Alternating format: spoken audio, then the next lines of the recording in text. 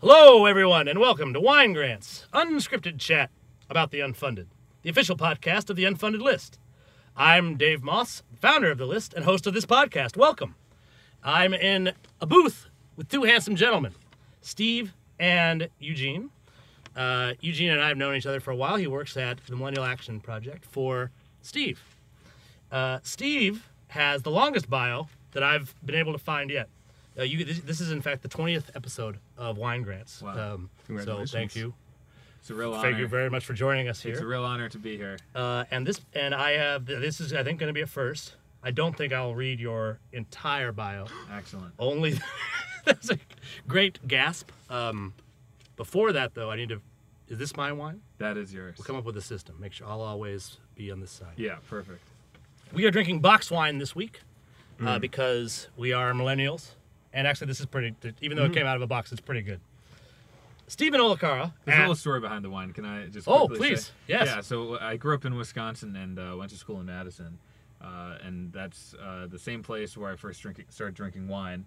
And my best buddy in college spent a year in Argentina, and he became a big winehouse. So our first wine was the Malbec from the Mendoza region of Argentina.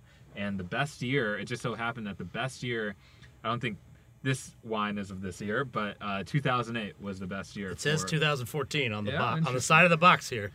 Yeah, also a good year. Also a good year. But Yeah, sure it is. Fine year. It's this wine stays fresh up to 6 weeks after opening. Oh, very nice. It also says that on the box. Excellent. You can tell it's good wine when they tell you how long it stays fresh after opening. Very nice. So it's a good choice of wine. Thank you for giving it. Yeah, no problem. And so Stephen Olacara, at Stephen Olacara, is a political entrepreneur, public servant, and founding president of the Millennial Action Project, MAP. MAP is a national, nonpartisan organization dedicated to activating young policymakers to overcome partisan conflict through cooperative political leadership and governance. In this role, he organized the nation's first and only bipartisan caucus for young members of Congress, the Congressional Future Caucus. Stephen's leadership of this movement at the national and state levels has led to landmark achievements advancing entrepreneurship, social impact investing, 21st century skills training for veterans, and other key issues affecting millennials in America. Stephen also serves as senior advisor to multi-platinum recording artist Akon's Lighting Africa? Indeed. Akon. So the artist is Lighting Africa, and it is Akon. I know who Akon is. Akon's the artist, and it's an initiative called Akon Lighting Africa. Okay, thank you. Yeah. So, awesome. Very cool. I didn't know you did that. An initiative to electrify over 1 million homes in Africa with solar power. A nationally recognized leader, Stephen's work has been featured on NBC, ABC, CNN, MSNBC, Al Jazeera America, New York Times, the Wall Street Journal, the Washington Post, National Journal, Political, USA Today, the Wine Grants podcast, and other major media outlets. I want to point out now that I am less than halfway done with your bio, Steve. And as you pointed out beforehand, I don't think anybody wants to hear the rest of this. There's a lot of I see Phi Beta Kappa, Harvard, Yale, lots of really impressive looking words. There you go. In the second half of your bio. Obviously, you're an impressive young person. This is the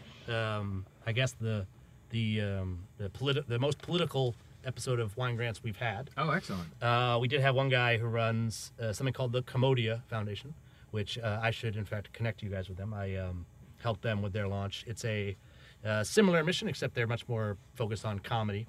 They want to bring people together across political lines using comedy. And he just started up his thing, and we wish him the best of luck, and had him by a couple weeks ago. Very nice. I think, though, when we think about nonprofits, and you guys are a 501c3 charitable nonprofit like the Salvation Army or the Red Cross or something like that, we don't really think about political work. That is sort of categorized in a different section in our heads. Both, for me, when I wear my donor hat, I do think that is something we consider separately. The foundation that I run, we're not allowed to make any political contributions, so I can't even bring it up at those meetings. But the limitations on a 501c3 are actually kind of limited. You can't endorse. What are you not allowed to do? Well, we're not allowed to lobby for any type of legislation, and we're not able to electioneer or get involved in any type of election, endorse any candidate, or oppose any candidate. Mm-hmm. So that's what we can't do. But you can. So what can you do? So we can, and I should clarify that to say that actually 501c3s can lobby up to, I think it's about 20% of their Right. time. You need to be very strict about accounting for that. But what we can do is convene and provide educational resources and do leadership development. And the traditional nonprofit, like you said, the Salvation Army that does direct services is one model, but there is a new model emerging from our generation, and that's in the social entrepreneurship mindset, which is we need to work ourselves out of a job. Yeah. If we're existing for 50 years, maybe there's something wrong about our model. Maybe something about the solution. Something that a rebrand won't fix. Yeah, exactly. So if you're not creating a sustainable model that can be institutionalized, acculturated, and in some cases even commercialized, then you're not creating real sustainable change. Mm-hmm. It's a very good point. I think I talk in the booth here with my guests often about what I call the dinosaurs. Right. Basically, any nonprofit that's, I think probably if you're at the century point at this point, you really need to. I think you need to be, rather than patting yourself on the back about how prestigious you are and how well respected you are. Right. Think about how far have we gone in 100 years solving the problem that and obviously none of them were actually at some of these nonprofits. It's possible that some of the board members were around 100 years ago when these things were founded. Yeah. Yeah. Some of them, it's pretty close. But I mean, like, some of these conservation groups and stuff like that, like, the things have gotten worse Right. under your tenure. I have some problems with so I'm a member of the Jewish community, and we have a national nonprofit that organizes the community called Federation. They do Right. some good work. Yeah, very familiar. One of the things I would say about them is that their original problem, they solved it. They worked themselves out of job, but didn't stop working. In the original days of the Federation, one of the reasons why it was necessary, let me get the stop clock started, sorry. One of the reasons that Federation was necessary is we literally weren't allowed in hospitals, we weren't allowed in social clubs, like we were like denied basic services, so we Right. created something that substituted those services. Right. Today, if you're lucky, you'll end up at a Jewish hospital if you're sick. Yeah. That's not really, like, I'm not worried about getting sick and then be like, oh, we don't treat Jews here. That's not, like, anti-Semitism is real. There's a lot of issues out there facing us, but the stuff that Federation was set up for, not a problem anymore. Which is why I think they often have a hard time figuring out what it is that they're doing because their original problem doesn't exist. There's a lot of similar nonprofits about that, and I think there's a general model and mindset from the previous generations that success means getting bigger. Right. Not, obviously success does not mean going out of business. Right. And I also think that, there were more problems. Problems were a much bigger fact of life 100 years ago and much more accepted, right? Right. Like infant mortality. I think there was probably a lot less outrage about problems that people would absolutely not tolerate today. And so, I like, how long have you been around? We've been around for 3 years. And when do you think what's your plan for putting yourself out of business? How long will that take? I think we have about a 20-year time horizon Yeah, we because the millennials now who are in their 20s and 30s, in 20 years we'll be in our 40s and 50s. Mhm. That's when we will have Excellent successfully math. taken up the reins of government, and by then we'll see the result of our work. Either our country has been able to overcome this hyper-partisanship and dysfunction, or we'll be doomed to the same status quo that we're seeing today. And I think 20 years from now, you'll see a dramatic increase in participation and the belief that politics can make a difference. In your first few years, what has been some of your major point? Hiring Eugene? Is that your The biggest thing, pointing at Eugene? absolutely, That's your biggest success. Eugene and hiring Nick, who's next door to us. Those are definitely two of our biggest successes. But I know Eugene can say more about what we've been up to. Yeah, what's some stuff that you've done, Eugene?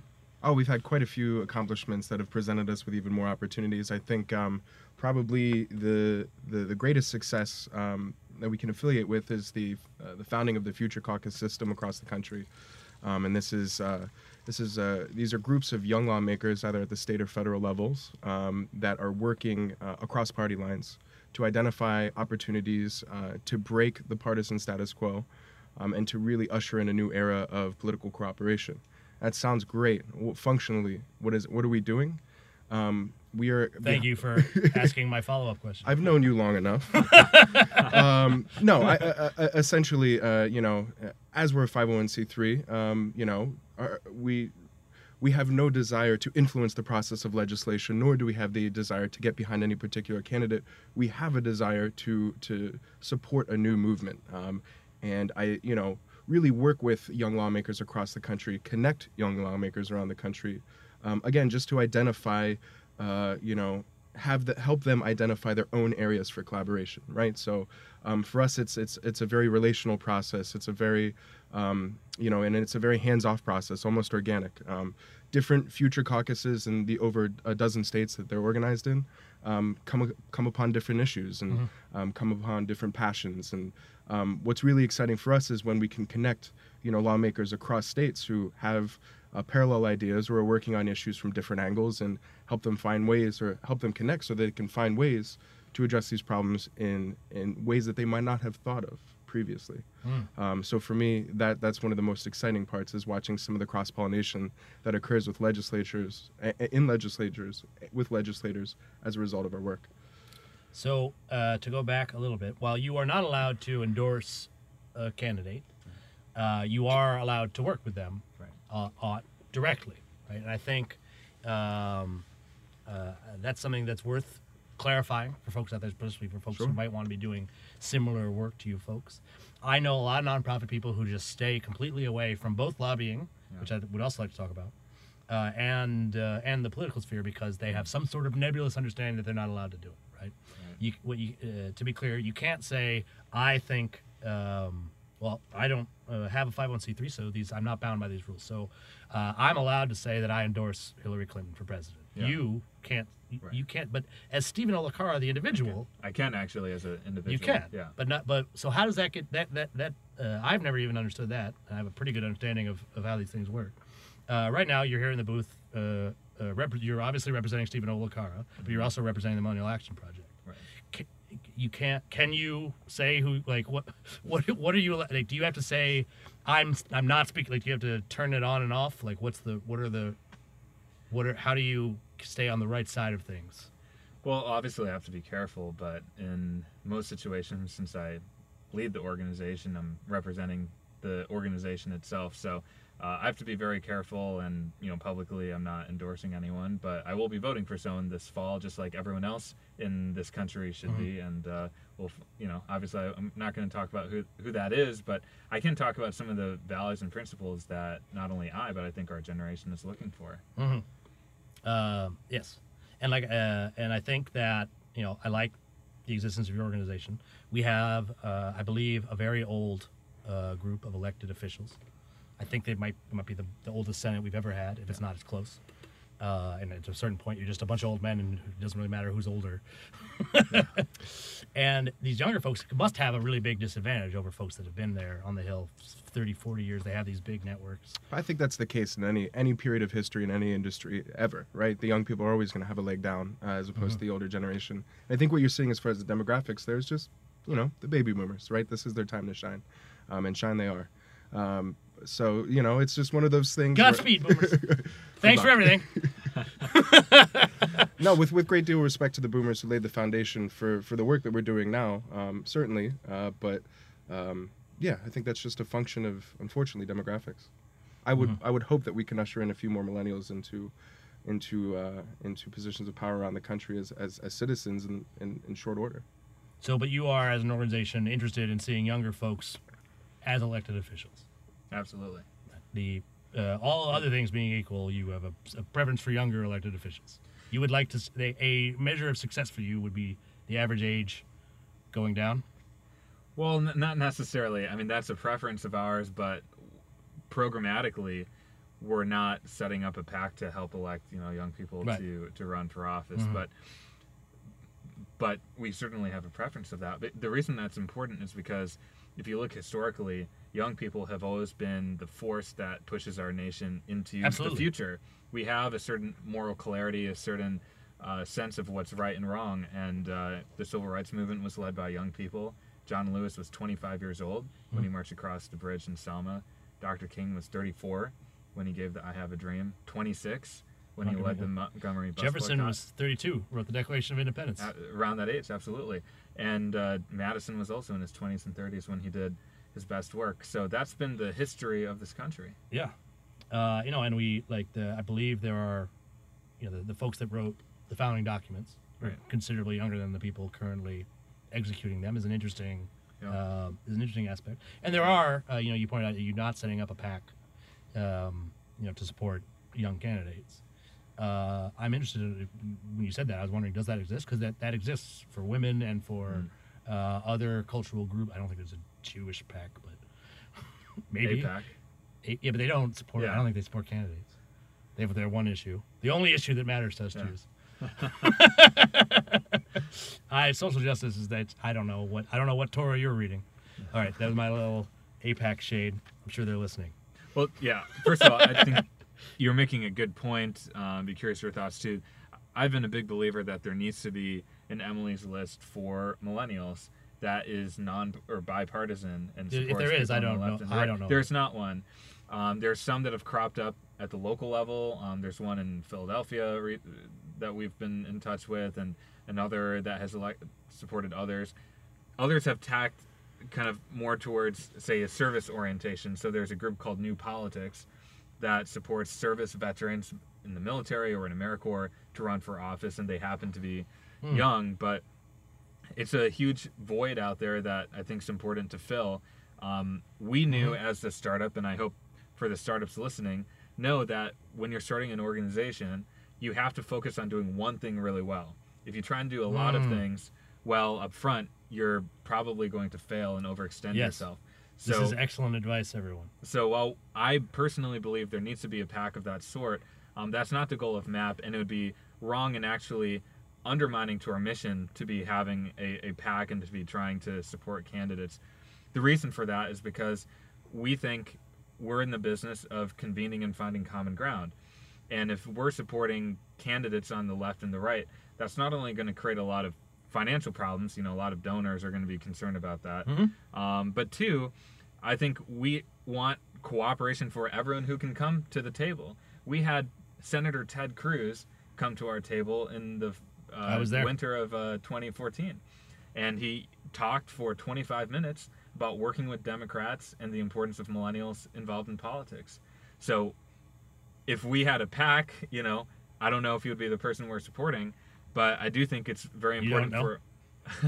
Well, if there was a PAC out there, I don't know. Yeah, is it possible? Yeah, I don't know, to be honest. But Millennial Action Project as a 501c3, I think it was very important and very meaningful and impactful to have Senator Cruz involved. Yeah, I mean, I'm not a supporter of the senators. I was at that event, and I was happy to see him there and hear him. Yeah. I vote mostly for Democrats. I have voted for Republicans in the past. The first person I ever voted for was Susan Collins. Wow. Who's still in the Senate. Absolutely. And still one of my favorites. And there was, I was from Maine, and that was I voted for different reasons. Right. She was good for being senator is an actual job with you have to do things for your state. It's not just making speeches and bringing snowballs to work. Right. Some of the folks at home may have heard I had a brief spill. It's all good, guys. He's got it. I got. It's still. You should have seen this Matrix level stuff that he was doing there. Probably didn't even need to bring it up. The best part is it didn't get on your script, so fortunately, script. Yeah. No, if I wanted to finish reading your bio later, I'd be able to. No, and I think if you were to do that, I like you said you should when you're starting out. Yeah. Find don't try to be all things. Yeah. I talk to a lot of folks who are starting out. Pretty much everybody who applies to the funded list is trying to do too much. Interesting. This is really common feedback we give to folks. If you can find one thing and do it well, you're going to be more successful than most people. Most people don't have one thing they do well. Right. I often say, think of your favorite people in your life, the people that have impacted you the most, your teachers, your mentors, things like that. Oftentimes, those people, I think, have found that to be the case. They focus on one thing, they do it well. The reason that they spent time with you is because that one thing that they were doing intersected with your life. Yeah, it's very interesting. Yeah, for me, it's a teacher, and that person had to decide to do a very specific thing. And think about it. Not all teachers operate on the same wavelength, but the best ones are really super focused. Yeah, I'd also say like I had a golf coach for a while, and he's a professional golfer. It's a very niche field to get into, and because he was an expert at one thing, I think that's a lot of why he was a good mentor to me. That's a very interesting. But if you think about it in point. terms of efficacy, right? Anybody can be a mentor. Anybody can give terrible advice, but the people you remember are focused. Well, I mean, there's someone who's good at a thing is Fair play. worth hearing from, right? And I'd also say if you were to go into the PAC space, that's a crowded space. Yeah. I think Emily's List is a successful organization. They've been around for as long as I've been in town. Yeah. We do not have 50% women Yeah. in any government body in the country, and we're true. not even really close. Yeah. And they've been doing a good job for a long time, and it's gonna be a while before they're able Yeah. to put themselves out of business. That's true. And good luck to them. I'm sure they would love. I'm sure they would love I'm sure to be they out would of love to put business. themselves out of business. Yeah. Indeed. And hopefully they have new jobs lined up Yeah. after that. Never quit your job unless you got another one lined up. Unless you're like me. They might Then- be tired, but anyway. Then call your boss an asshole and get yourself fired.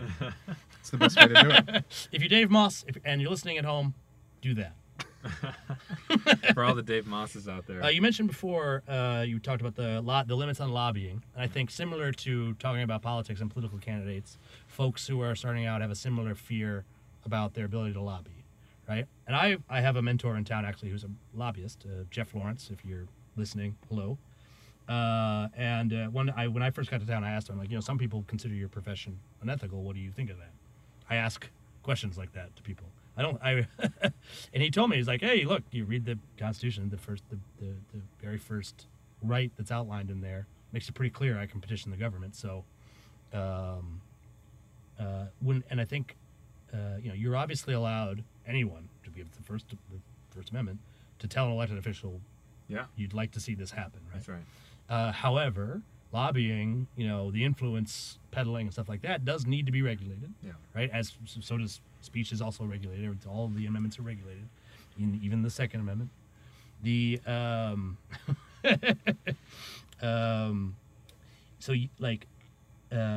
you shouldn't be able to do like unlimited lobbying, and if you are, I think the public has the right to know how you're spending your money. That's right. However, the unsureness behind this causes some nonprofits that should be doing some lobbying to not do it Yeah. at that's all. true. We had a guest on here who runs an alliance, the Alliance for Middle East Peace, and he doesn't actually do any on-the-ground peace work. He lobbies Congress for more money for people who are doing on-the-ground peace work. And they pay him. They all pay membership dues so that he can be a lobbyist for them. Nice. Right? And one of the things he pointed out to me on the show is, as a lobbyist, he doesn't just compete against people who don't want peace. He competes against Coca-Cola and Boeing That's right. and every single person that's trying to get the attention of our elected officials. And those people have huge staffs of well-paid lobbyists who know exactly what they're doing. That's right. And if you don't even show up on the field, you're definitely not going to beat them. Yeah. Do you guys do any sort of, you're on the Hill and interacting with these folks and in a position, I think, and again, you don't have to, I'm not saying you should support like specific legislation or whatever, but there might be things out there you could lobby on behalf of. Is that is it work you're doing currently? Not quite. You're aware So- of the 20% figure, which puts you ahead of Right. most people. Exactly. Well, first of all, I think it's important to distinguish between corporate lobbyists and public interest lobbyists. Yes, absolutely. And so I have no problem with the Environmental Defense Fund having a lobbyist, or World Wildlife Fund, or any NGO. They're going to need to. How would they? Yeah. They can't. How would they do their work? Without? And it speaks to the other point you were bringing up earlier about philanthropists who don't want to get political, because if you're not getting political, what kind of change are you really making? I'm so tired of hearing social entrepreneurs who say, I want to work myself out of a job, I want to scale my solution, I want to create systemic change, but I want nothing to do with politics. What are they talking about? Because there's nothing that scales a solution like public policy. Nothing better than that. And case in point, today, I believe the Justice Department banned we're not going to have private prisons in the U.S. anymore. Wow. I don't know if you... 13 prisons, I didn't read- specific department, but I think it's an amazing step. That's something that, like, without lobbying and interacting directly with the government, no nonprofit's ever going to accomplish that because the Justice Department's the only one that can shut them down. Absolutely. And So- they probably were lobbied, and whichever nonprofit successfully got that moved forward, and the people who made Orange is the New Black or whatever. Yeah. I think the media probably did have a part to play in that. As they always do. I'll have to read more. Thank you for. I'm sure I knew it was tempered in some way. It seemed like too good to be true. Now, here's the thing. There are a lot of public interest lobbyists who are advocating for the environment or for closing private prisons who run into another problem, which is that Congress isn't moving. Our democracy doesn't work well. It's corrupted. It's gridlocked. And that's where we come in, because we think the process itself is distorted and dysfunctional. And that's why it's important for us to kind of layer on with those issue-specific public interest groups so that they can achieve bipartisan reform on criminal justice, on immigration, on climate change, on all of those issues, which aren't getting nearly enough attention and progress that they should be getting. One of the issues that got me into this in the first place was the issue of climate change. I was working on that Senate cap and trade bill in 2010, which famously failed even after the BP oil spill. And internationally, it became clear that we would not I make remember that. progress if not for U.S. leadership on climate, because we're the second largest polluter and historically the largest polluter. So the solution after 2009, 2010 couldn't have been to elect more Democrats, because we had the largest majority of Democrats that we will see likely in our lifetime. The solution can only be, how do we create the structures, the relationships, the institutions for bipartisan consensus to occur on climate change and other issues, and that's why we got started. Mm-hmm. You know, and I think when it comes to lobbying, if you break things down, and I come from a small town in Pennsylvania, you know, and I think even if you look back to Lancaster's not so small. you know, well, New Holland is home of the New You're Holland from New Tractor, Holland. ladies and gentlemen. Forgot about that. No, but this is to say, like, you know, growing up in a small town, I realized that the sheriff knows the mayor, and the mayor knows the doctor, and the doctor knows the merchant, and they're all going to collude on where to place. If one of them Property. knows something, the rest of them will know it. I understand that. So I think that's part of the human condition. We can call it whatever we want. But at a certain point, I think the reason lobbying has such a dirty word in this country is because it really just implies hand-holding of otherwise very smart people who are otherwise very capable of creating solutions. And I think the reason why I personally come to work every day very excited to work for MAP is because we're creating a space where lawmakers can devise their own solutions as smart people, as accomplished people, hopefully. And, you know, if we can create that space, I think the ideas that are going to come out of those conversations are going to have a much longer shelf life than some of the things that we kind of ram down their throats in D.C. There's a time and a place for everything, but I think MAC can be very complimentary to that. Indeed. All very good. As to, so obviously you need funds to operate. Right. And do I assume correctly that there are people who donate these funds to you? There are people. Are these, and if the higher level of detail, the better, but don't betray any confidences on my behalf. But like the people who donate to you, you know, what are they typically political donors? Are they more philanthropy folks? Like, what is the reason behind, and what's your strategy for, you know, getting the dollars out of them? It's a good question. Most of our so we have a combination of institutional funders, individual donors, and to a very, very small percent, mostly for specific events or conferences, we'll have a corporate sponsor like Google actually hosted an event for us recently. Cool. But for the most part, individual donors and institutions. And for the individual donors, which I think you're mostly asking about, some of them have been interested in politics, some have given political contributions. Some are involved with think tanks in town, like, you know, whether it's the American Enterprise Institute or Brookings. Their interest more is in deliberative policymaking and thoughtfulness, which they feel like has been lost from the system. What would make them feel that? Yeah. And others haven't. And I think the biggest motivation to give is, one, for a startup, they more than anything else, more than your programming, even more than your mission, is the leadership involved, the people and the talent. If they feel like this is a talented group and you've built a relationship with them, then that's going to get some of your first checks. And then after that, you have to show a certain record of success. And then after that, you have to show some real plans for scale. And it's been so helpful for us to have our political system just deteriorate and degrade over the past few years. Because I hadn't thought about that, but now that you say, yeah, that must be really helpful. Yeah, it is helpful. Every time, like, especially, I mean, some of the stuff last year with, you know, with, I mean, when the government was actually shut down, Yeah. that, I mean, I assume that was just a, someone probably said the word bonanza at some point in one of your development meetings. Big bucks, no whammies. Had I thought of that word, I would have Well, it's said on it, one but- of the after. It's actually that was that was not a good joke actually, because there's what was the after Hurricane Sandy, one of the Red Cross fundraisers got caught on tape saying that it was going to be a bonanza for them. Wow. Like it was still like people were still like the hurricane was still happening, Well, I'll tell you. I mean, this is and he was right. They raised a lot of money, so why should I make fun of him? this. I would just say this moment in politics, we think was predictable because in Yep. 2011, 2012, when we were getting this organization off the ground and having the earliest conversations, it was clear that we were on track for a collision between the worsening gridlock and polarization with a new generation, the millennials, who are impatient and change-oriented.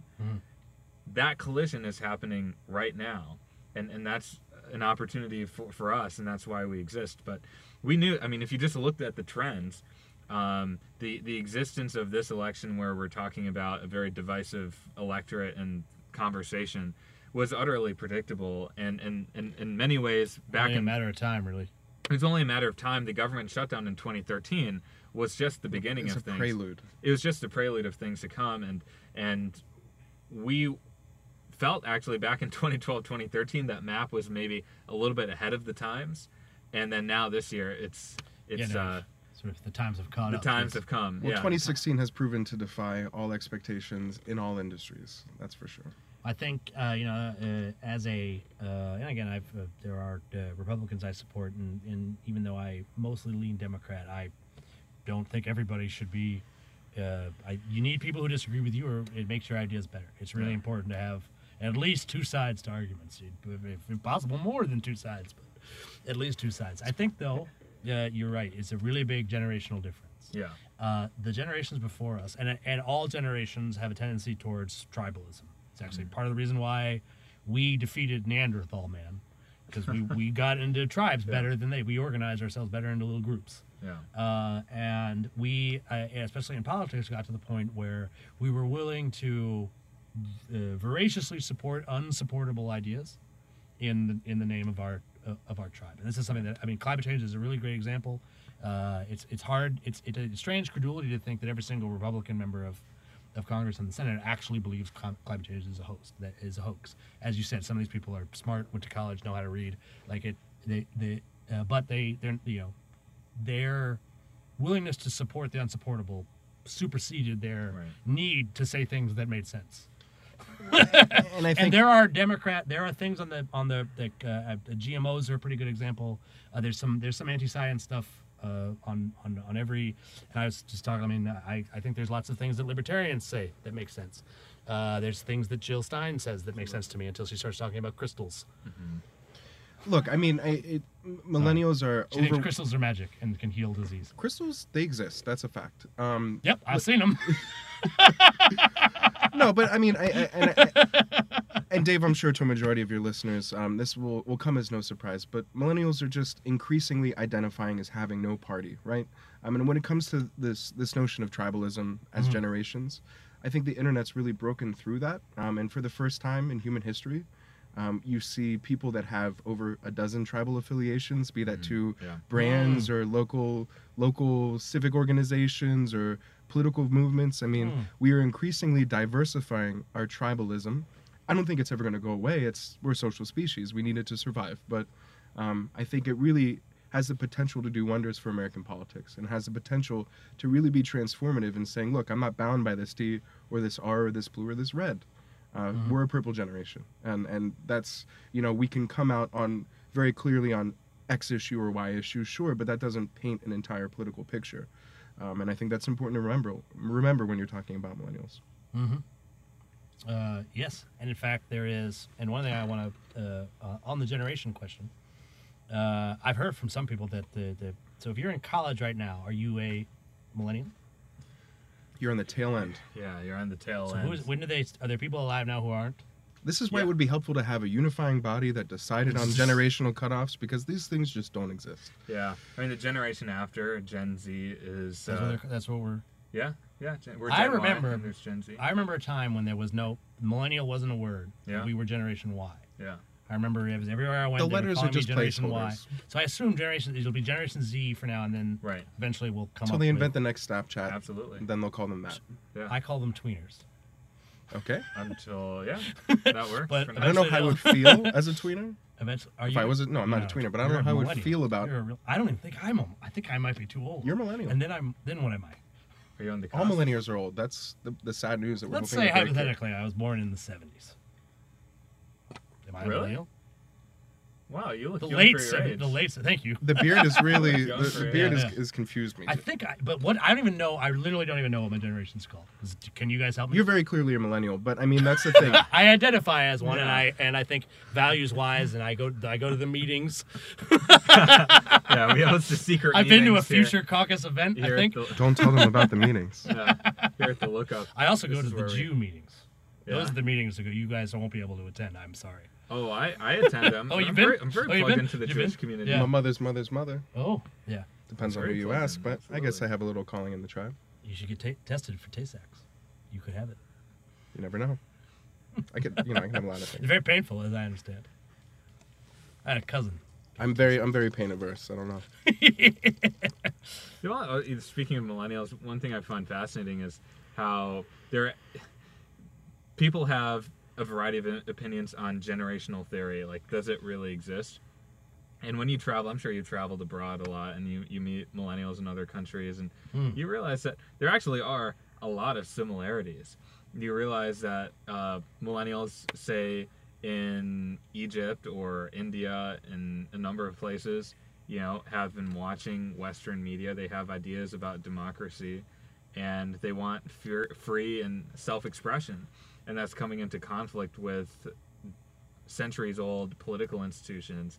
And I just find that really fascinating from a kind of generational standpoint. I think it's validation that there is some distinguishing points from generation to generation. Mm-hmm. Yeah, that's absolutely true.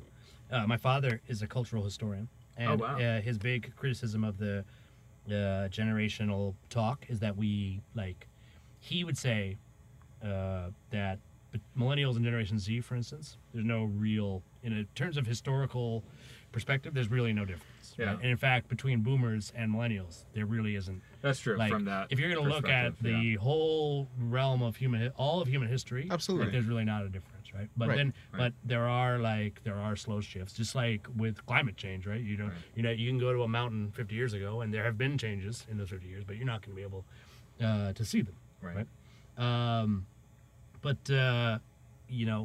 I think we've been blessed, and particularly I actually got to see it unfold before my eyes. Some pretty radical technology came out Yeah. while I was quite young. Yeah. I'd say we're the first generation to really span analog and digital, for sure. And I think it positions us uniquely I got to the be internet. that bridge. Yeah, my first internet when I was in high school, Yeah. and my first email address. and But then you my still remember recording songs off the radio, which places you I in recorded songs onto a tape. as did a Off lot of of the radio. millennials. And so A lot. And I think lot. It's so I superficial. did that every day. But I think that illustrates our generation perfectly. We are the bridge generation. You know how much harder that is than downloading a song? I remember downloading It my takes first... dedication. I downloaded my first freshman year of college, downloading my first Napster song. What was that? Oh, it's gonna be embarrassing. You got to say You I got know to what say it it. is. I'll tell you mine. the real Slim Shady. It was the thong song. I was close. That's pretty close. It was definitely. I remember I was at college, and I was like, I want to blast something, and It was definitely, you know, you're not too Oh yeah, young absolutely. for that, right? First two MP3s I remember clearly. Semi Charm Kind of Life. And a song from the South Park movie, which Oh. I cannot repeat on air. You know, speaking of thongs, I think Is this it Uncle? good... Is it Uncle Fucker? Perhaps, but speaking, I really want to say. It's my show. I can say Uncle Fucker if I want. I was 11. I wasn't even allowed to download that. The end of most episodes of Wine Grants tend to deteriorate. Our regular listeners, this will not come as much I was as just Long about to departed. transition to bring in yeah. Nick, If you, I wanted to say, we gotta bring in if you wanted to bring someone in to say something serious on about your the topic organization, of thongs here. now would be a good time. Yeah, here we go. There you go. Look at you. Knows This how to booth unlock is super doors. secure. Yeah, it's a good. Ooh, I'm digging this air that came through. Bringing in some, the thong song right bringing now. in some relief. First songs downloaded on Napster. I can't hang, y'all. Yeah. Wait, you're not singing? Okay, go on. Bring it in. Bring it on in. Now we just have friends that join Nick? us. Yeah. Welcome to the booth, Nick. Nick, Thank do you. Nick, you work? Do you work at MAP? I do. I'm is playing your an interim COO role. Interim Yeah. COO. That's Correct. interesting. Yeah. I want to talk about that. Yeah. My title is director of operations at a nonprofit a while ago, and I think people call it the number 2 man. I've heard people say like I'm an ops guy, right? Okay. Yeah. Sure. I think especially for your visionary founders out there, it's really Yeah. important to find Yep. somebody. Yep. You want to talk a little bit about your philosophy behind being an ops guy? Or Sure. how Well, you talk about that? and I probably should confess I'm actually not an ops guy by training. I think Steven and I have been working together kind of informally for over a year now, and so the opportunity arose to kind of play a more day-to-day hands-on role with him in the organization at the moment. So I was glad to step in. But I think what I sit as board chair in another local nonprofit called Project Create, which is a DC-based arts organization. So, have the ability to, I guess, come at the job from a couple of angles. One is just in the role, seeing what we need to do to build good systems and processes. We're in the middle of a bit of a hiring push right now, getting the right people in the right chairs to be able to deliver the work. And then measure that work and get more funding to do more work. So that's a big part of it. But also thinking about it from a governance perspective, as board chair, what makes for a strong operation that allows the principal, in this case Steven, to do the things that a founder and president should really focus their time on.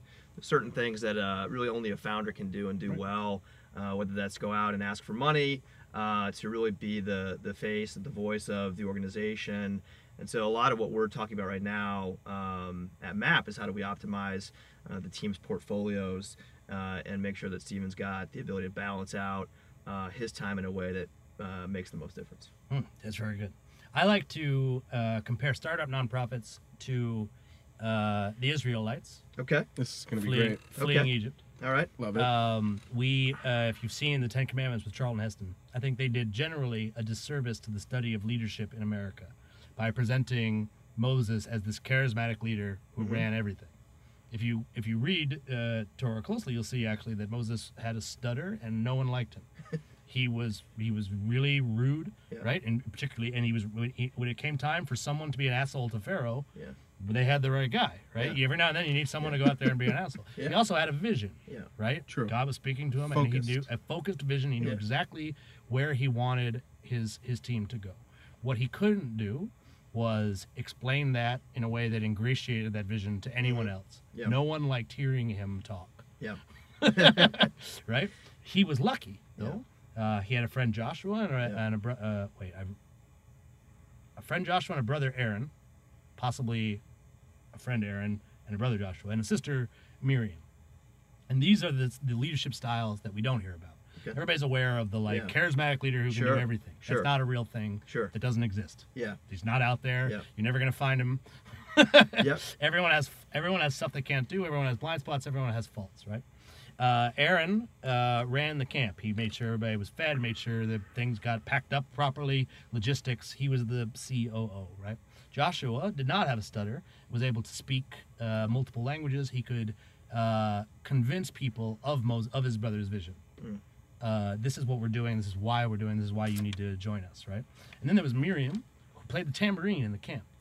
Made everybody in the camp, and she made sure there's a fire. She made sure that people in the camp were well fed, right? Made sure that the morale was up in the camp. I think that's actually one of the more underrated Yeah. leadership forms that exist. You could call these the COO, the CMO, the CEO, and the HR director, Sure. or the personhood director, Program coordinator. perhaps the program coordinator. I'm kidding. Is that your title? Program coordinator. Very, Indeed, yeah. very prestigious. Hey, look, someone's got to sail the Yeah, ship someone while knows- someone charts the course, you know? And what you're doing is a form of leadership too, right? In that camp, there was somebody 100%. at the front of the camp, Yeah. right, who saw things before everybody else and who made decisions. Like there are multiple types of leaders Yeah. that we have to have, and this is a mistake that a lot of folks start in the nonprofit out. They think they got to be all four of those folks, Yeah. and they can't. The best thing you can do is find three people who have those three skill sets. Would you say you're a little bit of a Miriam?